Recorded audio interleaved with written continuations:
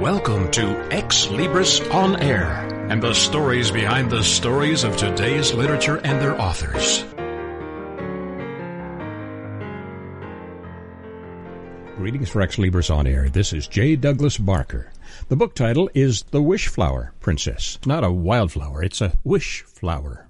My author who joins me from near San Francisco, California, is Kathy Kalifatis. Thank you for joining me today, Kathy. Oh, it's my pleasure. Your book is very colorful. The illustrations, and from looking at your bio, you have some art in your background. Did you do the illustrations in your book, which is, by the way, a children's book primarily? Yes, I did all the concept illustrations, but the final illustrations were actually done by a professional illustrator. Well, fabulous. Your book is a short read, obviously, because it's directed toward children, about 40 pages. Not unusual to have a relatively brief read and storyline. Yours is diverse in many ways. Share a little of your background and how this book got to be written. Well, I've always been a storyteller. At least the people in my family and friends that have known me all my life would say I'm always telling a story. So it came pretty natural for me to, when I had my children, to want to create a story for them that would be personal to them. And that's how the Wishflower Princess was born. We spent a lot of time, when they were younger in the bathtubs, and I would tell them stories that I would just make up on the fly. It was sparked from a poem I had written in tribute to my father. He was killed in a very tragic motorcycle accident when I was just 7. So it's a poem that's always been very special to me, and I incorporated the idea behind the poem into the story for the kids in coping with difficult situations and difficult times, and then knowing that your hope is always there. And so the wish flower itself symbolizes that as the seeds are floating in the air, they're carrying your dreams, they're carrying your hopes with it. And so the idea that that's always there for you is some comfort to people that are struggling.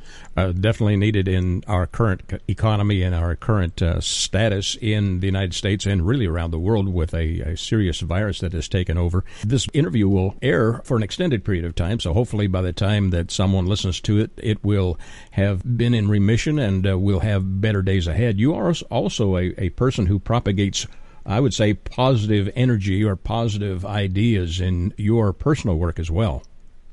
Yes. So in addition to writing, I love to paint, and I love working with energy.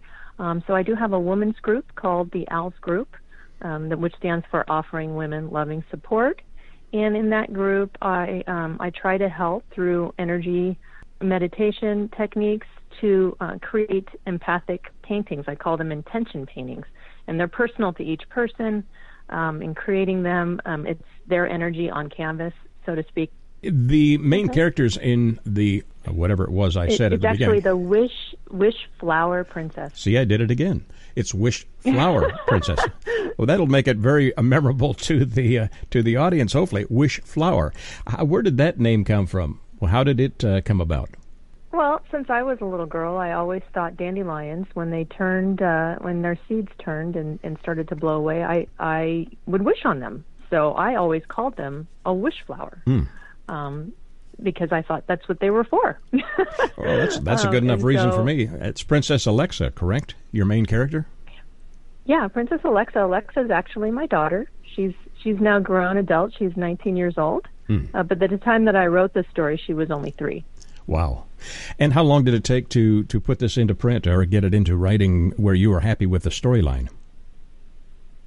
Well, the writing of the storyline happened literally within a couple of days. And once it starts to flow, it really flows. I did make some slight adjustments to it since I'd written it so long back. I did update it just a little bit, but it didn't take long at all. The artwork and bringing that part of it, the imagery to life, was really what took time. That took about 6 months of development.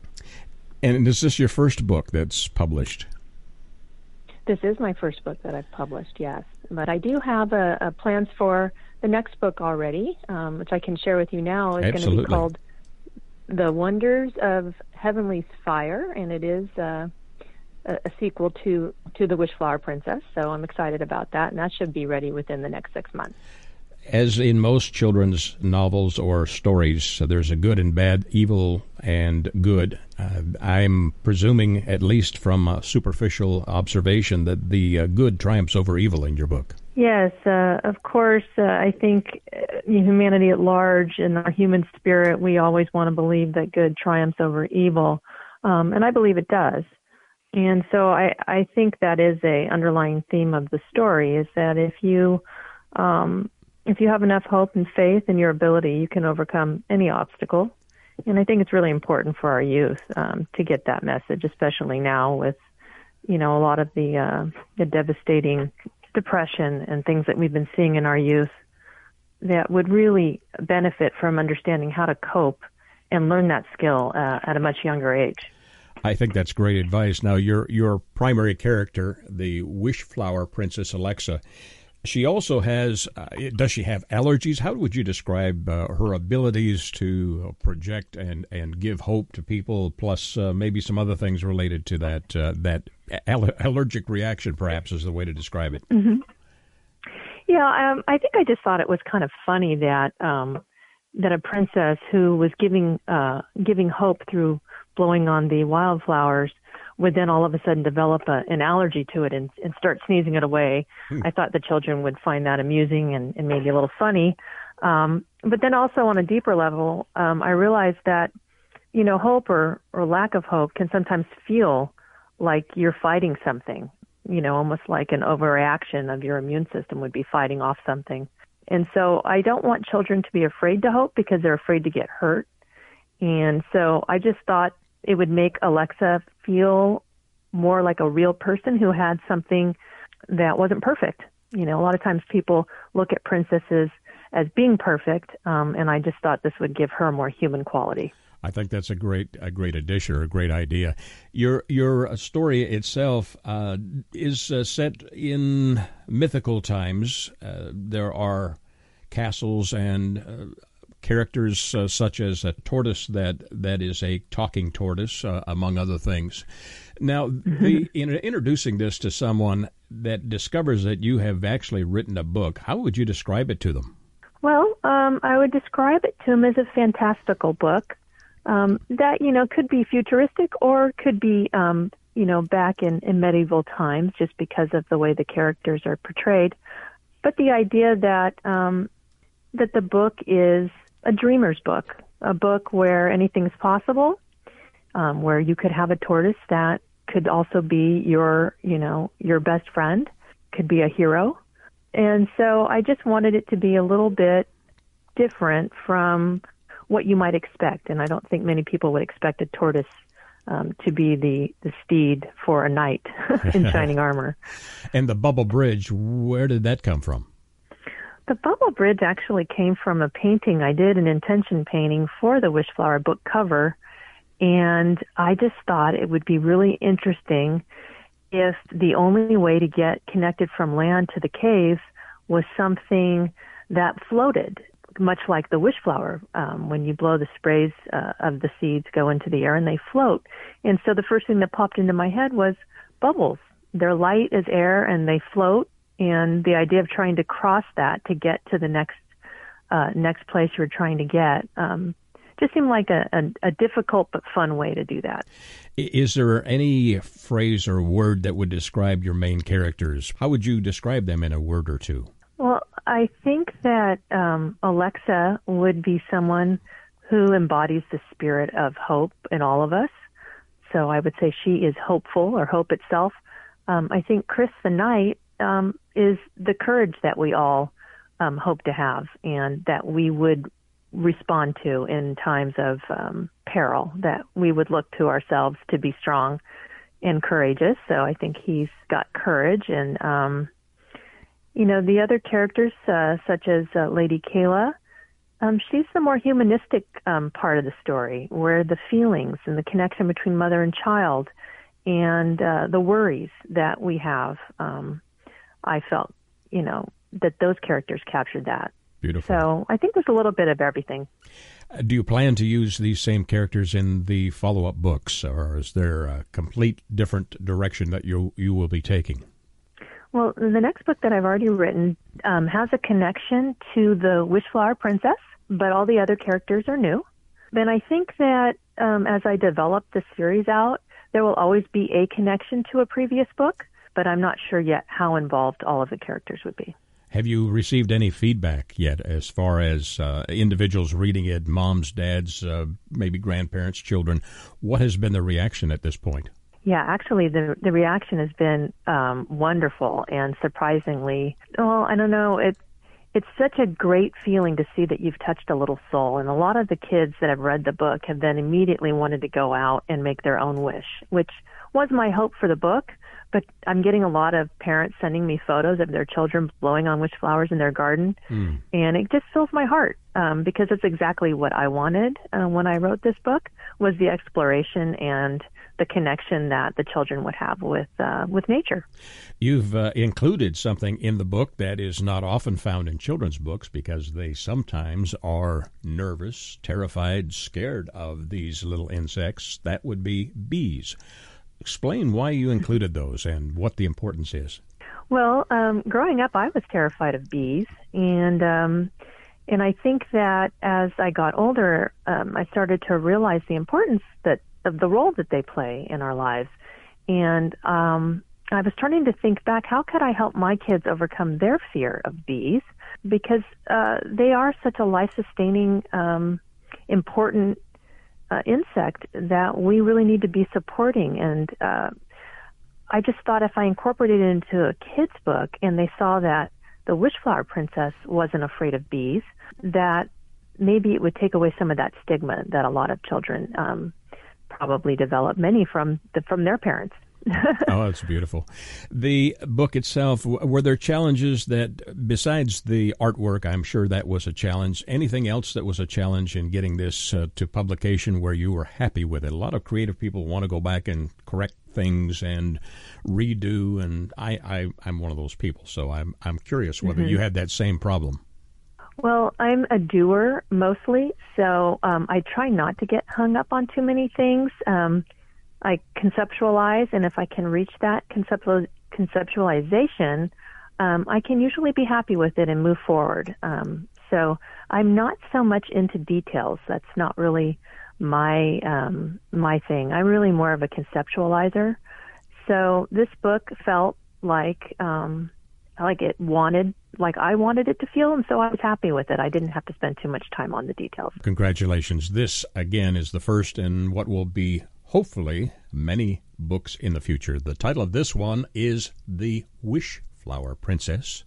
My guest author, Kathy, that's Kathie if you're doing a search. Last name, Kalafatis, which is Kalafatis, Kalafatis. And Kathy, my listeners will want to get a copy of this or find out more. How do they do so?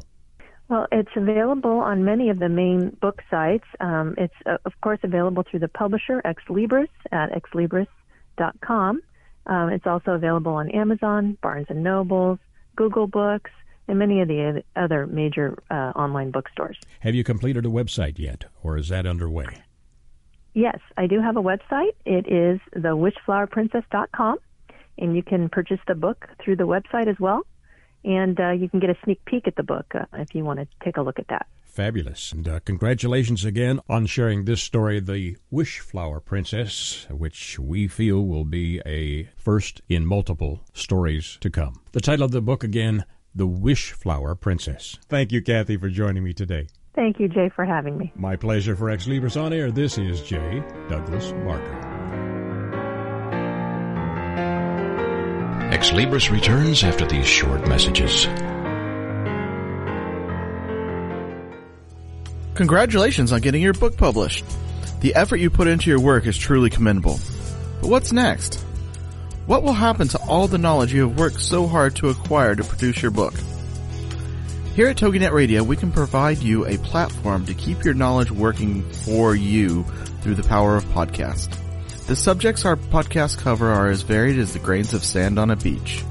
From life coaching to military resources to business success, even to the paranormal. We have a place for everyone. To get started on your next step, call Scott at 903-787-5600 888-585-5880 or email him at scott@toginetradio.com. That's SCOTT at TOGINETRADIO.com.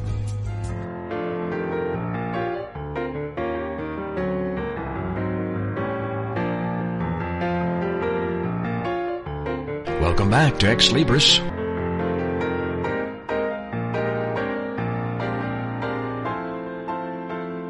Greetings for Ex Libris On Air. This is J. Douglas Barker. The book title is To Slip the Surly Bonds of Earth, about the breaking of day, and it's called Book One. Just to give you a little bit of background into my author, Hugh Cameron, he is an orthopedic surgeon, well known as one of the original designers of artificial joints, and for more than 30 years crisscrossed the world teaching his new technology. He lives in Toronto, Ontario, Canada, which is a nice town, pretty good size as well. You've written textbooks on surgery and more than 200 scientific articles. This is a venture into fiction and his first novel. Welcome, Dr. Cameron. Thank you. Your book is interesting on a couple of levels. First of all, it is, I would say, future tense, perhaps. It does deal with populating Mars. Am I getting that correctly? Yes, well, the basic concept is that it looks as if the Western civilization as such is coming to an end, like the fall of Rome or the fall of Byzantium. Yes. And what preserved Europe through the knowledge through the Dark Ages was the monasteries. I mean, they served as places where knowledge was actually retained. And if the world falls apart, you've got to question where would knowledge be retained nowadays, because if the war or whatever it is goes nuclear, or you look at the COVID virus, if it goes biological, then there'd be no safe places on Earth. So the only safe place is likely to be colonies in the Moon or Mars. So that was my basic concept, that we were looking to build essentially monasteries, not really monasteries, places where knowledge could be retained. Absolutely a great and thoughtful idea. Did you always desire to be a novelist in fiction, or is this something new that has captured your attention? It's something new. I always wrote, but I wrote technical books, but I wrote those on demand, and those were technical books, and that's easy. This was the first time I tried a novel, and it was surprising. All the cliches I'd heard about it came true. I set off to do one thing, and then the characters wrote themselves and changed it around completely. Wow. So it was a very interesting experience. Some of my authors, I usually ask them questions such as, how did the characters develop themselves, or did you have an outline? I guess I would ask the same thing of you, because of your, I would call it scientific or medical background. Did you work from an outline of where you wanted to go with the characters, or was this something that just flowed from you from a creative standpoint? Well, no, I started off with an outline, much the same the way Ayn Rand did it. But Ayn Rand always stuck to her outline. In this case, the characters went ways which I didn't think they would. And characters which I thought would be minor characters turned out to be major. I started off with the basic concept of the character would be Elon Musk. But he ended up being secondary to a bunch of women, which really surprised me. Surprise for sure. The 256 pages, did it take a long time to develop the story where you were comfortable with sharing it with the world? Well, yeah, I wrote it fairly quickly, but like everything else, I write scientific articles, so that you rewrite those about 5 or 10 times. So I certainly would have rewritten this about 3 or 4 times. And what time frame does it take place? Oh, this is in the immediate future. Europe's obviously crumbling, and I didn't foresee this coronavirus thing, but one can see if it was just a little. You're looking maybe a 1 to 2% mortality rate with this one, but if it a 5 or 10% mortality rate with this coronavirus, it really would wipe out civilization. So the setting was as of right now. It actually begins about 20, 30 years ago, but then it builds up to what's currently happening. Because you can see that Europe is on the way downhill. The countries, most countries in the southern Europe are bankrupt. the number of patents being issued is going down exponentially, and everyone is drowning in a sea of debt. So, I mean, it's almost a giant Ponzi scheme, and so how long can a Ponzi scheme last? I mean, that's the question. Now, the Ponzi scheme in Rome lasted for 400 years after it became a Ponzi scheme, so it doesn't necessarily mean it's going to fall apart immediately. Yes. But you know, it's on the way. Luxembourg is one of the European cities that you highlight in the first few chapters. Obviously, because of your extensive travel, that may have been one of your stops. Is it a city that is key to this novel, or is it just a stopping-off place for my characters? No, Luxembourg was purely taxation. I needed a low-tax country in the Western world, and you know, you can't. There are low-tax places, but they're the Far East, you know, like Singapore or Hong Kong or some of the Caribbean islands, and you couldn't base anything off that. So Luxembourg is the only sort of low-tax country in Europe. So it had to be that. Didn't have a choice. Forced into it. There are no imaginary towns in your book, then. The characters, their names are unique. How did those come about? But they're all people I sort of know. You know, they're based roughly on some. I mean, I knew a Manong from India, you know, but she wasn't Indian; she was Persian. And you know, I don't think you can imagine something out of nothing. So that they're all sort of based roughly. I mean, very roughly on people I did know. Keiretsu, I think it is. Oh, the Keiretsu. No, those are that's a Japanese business organization. And they call them Keiretsu in Japan. You know, like Toyota's a Keiretsu. I see. It's a combination of a whole bunches of businesses all wrapped up together, a big conglomerate. It's like Samsung is the same, but in Korea they're called chaebols. Oh my! I'm bound to learn something then. Well, I spent a lot of time in Japan and Korea. I liked it very much. Did you also include a great deal of action in this novel, or is it more character-driven? It's more character-driven. I mean, there had to be action because the principal character's got to make money somehow. So the way I got to make money was by fighting, because that's a very obvious way of doing it. I mean, there's a few people make money, young people make money out of the stock market, but I mean, there's only a few Elon Musks in the world. I mean, there's not that many of them. Right. So that would be such a highly improbable way of doing it that I thought that fighting was an easier way. So, and that gives some sort of violence. But the violence sort of peters out fairly quickly. But there is always some violence, because Europe now is full of terrorists. So there's continuous terrorist activities. And it's not just in Europe. I mean, it's here in Canada as well. Right. And in the U.S. I mean, you look at the thing in Florida and Pamela Geller's thing in Texas, which would have to be close to you. Yes.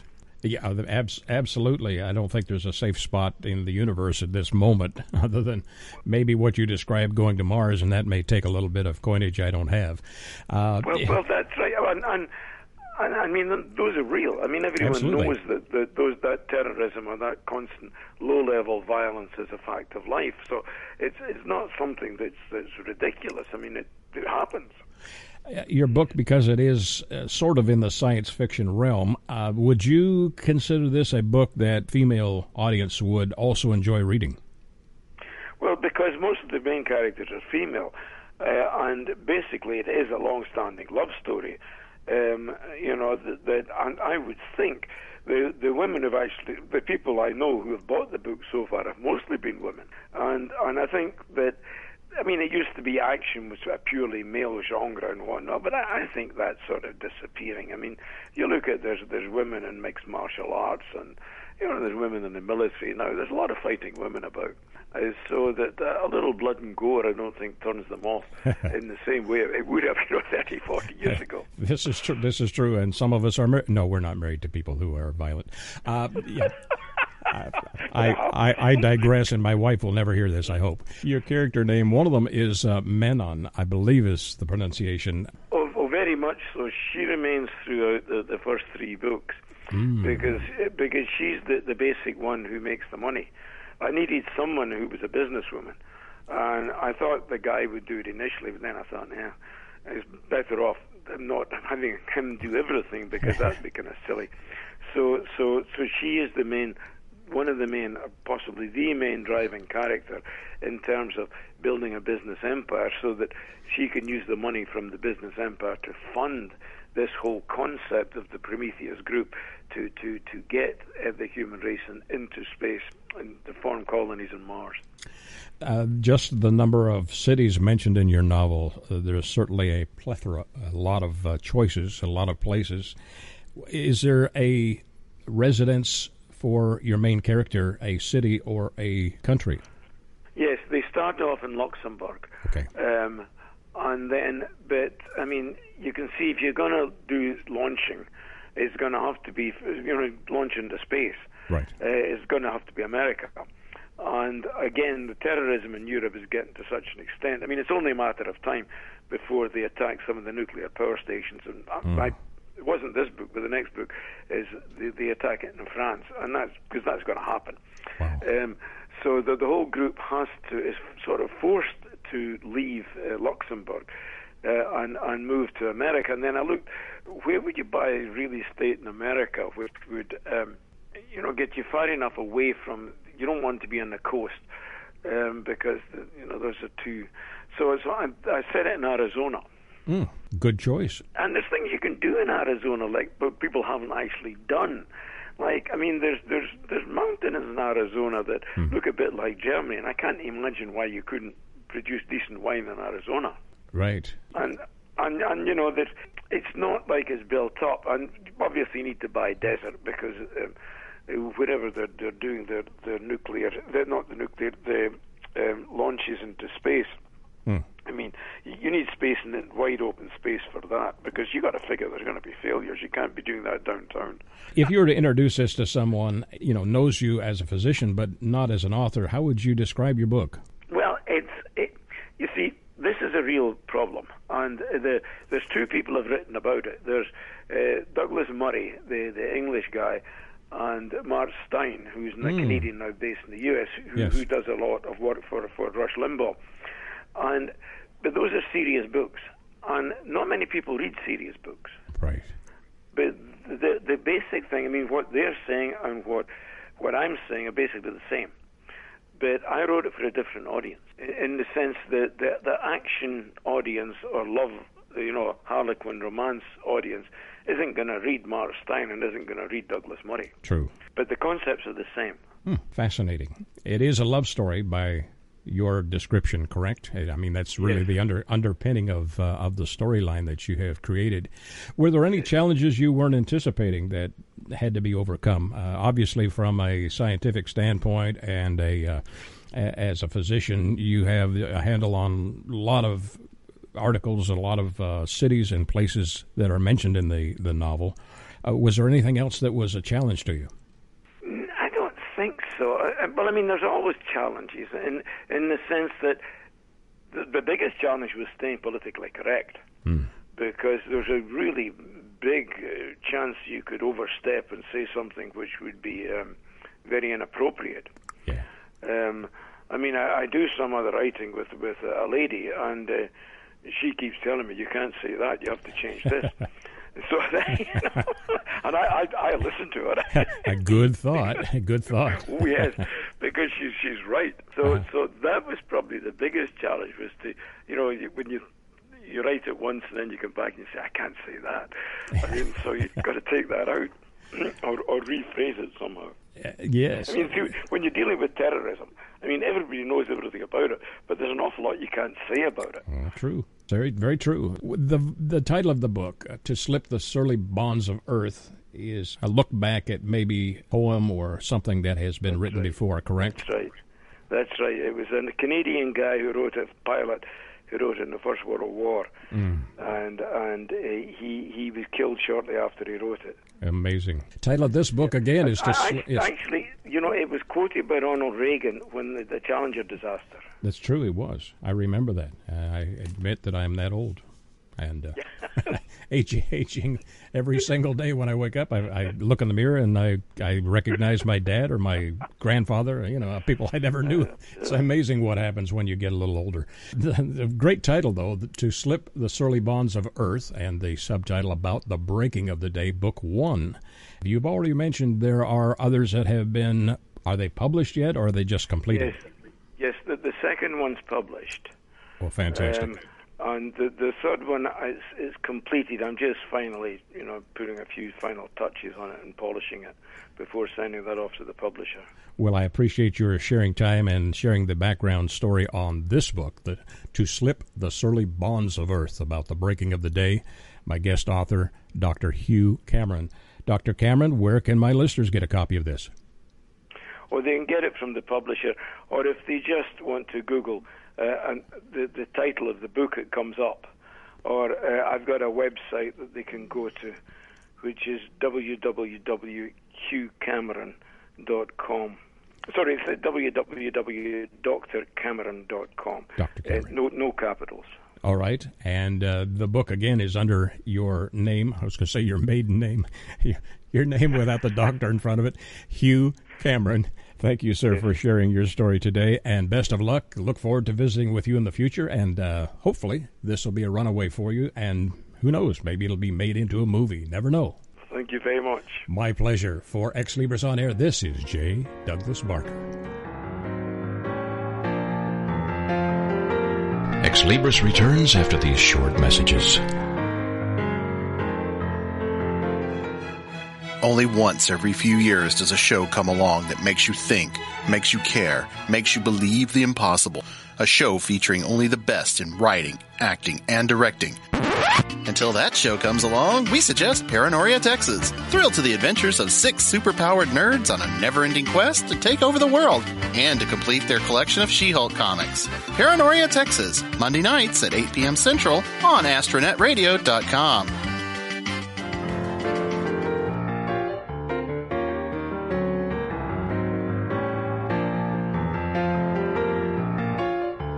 Welcome back to Ex Libris.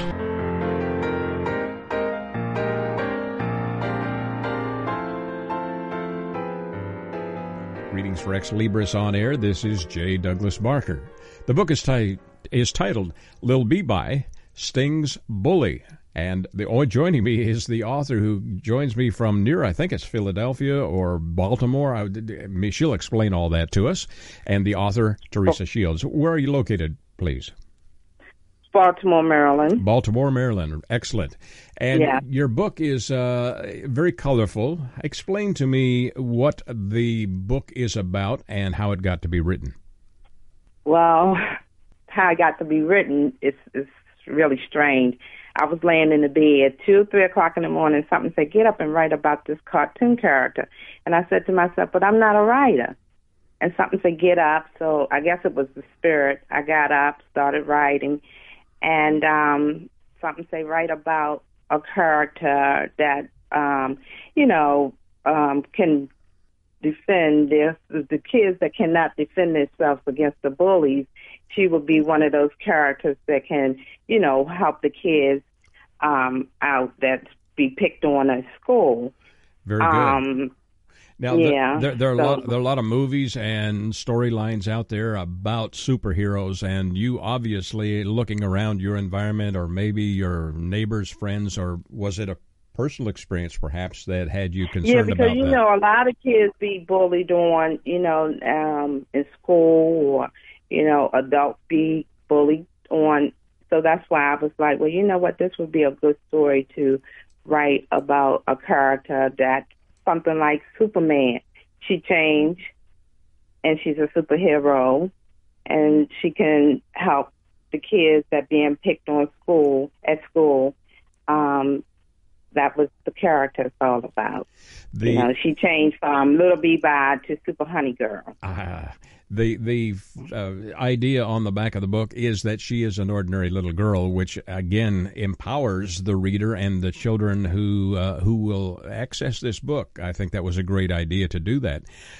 Was it difficult for you to come up with a storyline, or how did it come about from your creative side? I really don't know how it came about. I just know that I don't know whether it was a spirit or what that came to me and said, just write about this little character. And then I could just visualize her in my mind, how she's supposed to look, and that's how it just came about. And I started from the elementary school all the way up to high school, because this is where it starts, from elementary school all the way up to high school and above that. So this is why I created this little cartoon character, which she can help everybody who's being that are being put up. I'm so nervous. Oh, you should be nervous. That picked on, in school or anywhere. Yes. I think a very important subject material for sure.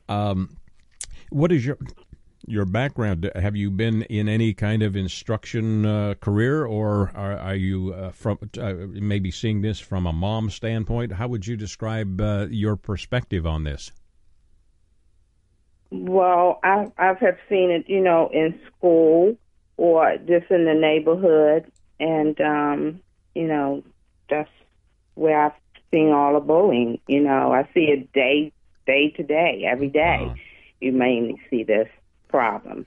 And you've managed to put 32 pages together. The story itself, did it take a long time to write, or was it, again, like you've described it, you got up in the middle of the night and by morning's daybreak there was a story to be maybe straightened out here and there, but it was pretty much done?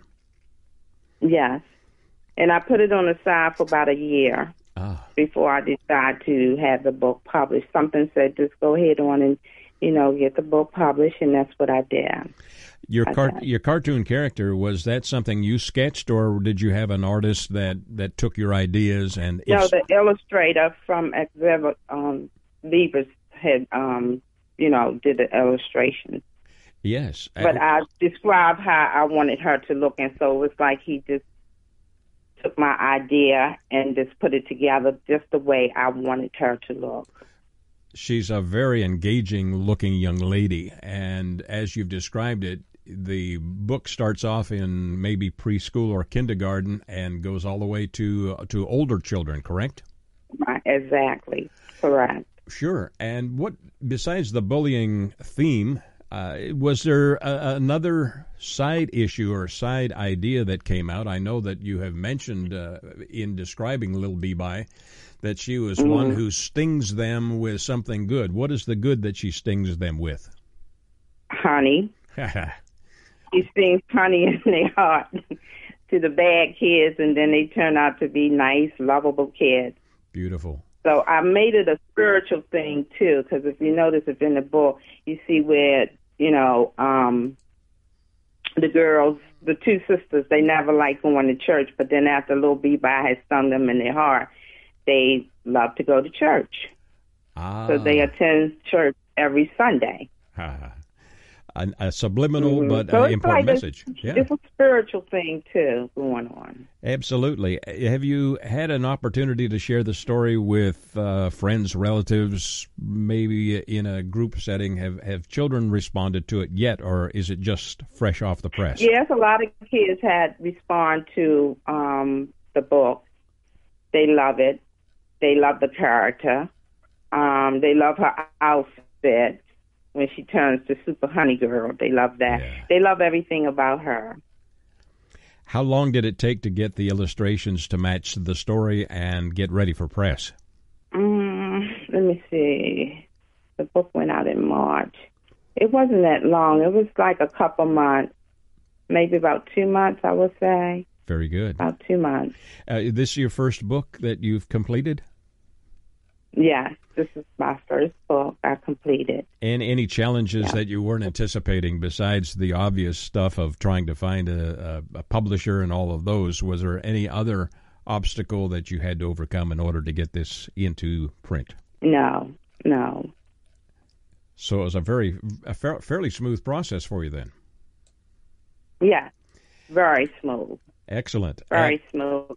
The publishing company did a wonderful job. I mean, everybody there they just work good as a team. I'm very satisfied, very pleased, very, very pleased. Well, you've described the characters in the book as superhero. That's, of course, the obvious one. And then obviously beyond that would be caring and courageous. Those are very important skill sets to instill in young readers. Is this a book that you think children will read on their own? Does a grandparent or parent need to be involved? Well, how would you, what's the best way to describe it? I think it would be a book that you can read on your own, or, you know, or your grandparent could be reading it, can read to you, or anyone. Anyone can really relate to this book. It's not even, it's a children's book, but everybody can just relate to it. Anyone can relate to it. Lil Be-Bye, how did that name come together for you? First, I had it separate. And it was Little B and then Bye. And then something said, put it together, put the whole name together. And that's how I came up with Little Be-Bye. Very distinctive for sure. I don't think there's another character in the marketplace that quite looks like this. Is there anybody or anything that you think is very close to this, or is this unique on its own? This is unique on its own. Yeah. Because after I put it together, I said, Little Be-Bye, that rings a bell. You know, it sounds good. It sounds like a cartoon character's name. So that's why I said I just want to put the whole name together, Little Be-Bye. And then I thought about Kanye West and Kim Kardashian. Yep. Right. And I was like, you know, they got Northwest or Southwest or whatever. I said, well, she could be Little Be-Bye, something different, unique. It is unique, and the Sting. It's the subtitle, or part of the title is Sting's Bully. Is Bully an individual, or is it a maybe an atmosphere surrounding kids in general? Kids in general, or atmosphere. It could be both, really. Beautiful. The book is colorful for sure, and it's a relatively short read, again, directed towards children primarily. It's 32 pages in length, so grandparents, parents, people who want to find something interesting. And I will mention this, the little character in here has a wonderful look on her, and it would appeal to maybe certain kids in culture. It has a wonderful look. 32 pages, and children and adults will enjoy this because, again, not only is the story important and critical in our culture, but also it is inspirational because there's a subtle message of inspiration underneath the storyline that will encourage kids to get in a good atmosphere and retain and seek out good friends and improve their lives by doing so. The title of the book, again, is Lil Be-Bye, Lilbeebye, Sting's Bully. And B-Y-E. Yes, and the author, Teresa Shields, has joined me from near Baltimore. Teresa, where do we get copies of your book? On Walmart, Barnes & Noble. I have my own website now, and it's LilBeebye.com. LilBeebye.com. Excellent. And is there another book in the works, or is this just the first in your attempt to get attention, and then we'll see what goes on from there? Yeah, I think a couple more books. Fabulous. Well, congratulations on completing this. Being an author for children is an important avocation and maybe even a vocation. So best of luck with that. Hope to hear from you in the future and share more stories, maybe about Lil Be-Bye or someone else that you create. Thank you for sharing your story. Oh, you're welcome, Jay. Well, it was nice talking to you. It was great visiting with you as well. For Ex Libris On Air, this is J. Douglas Barker.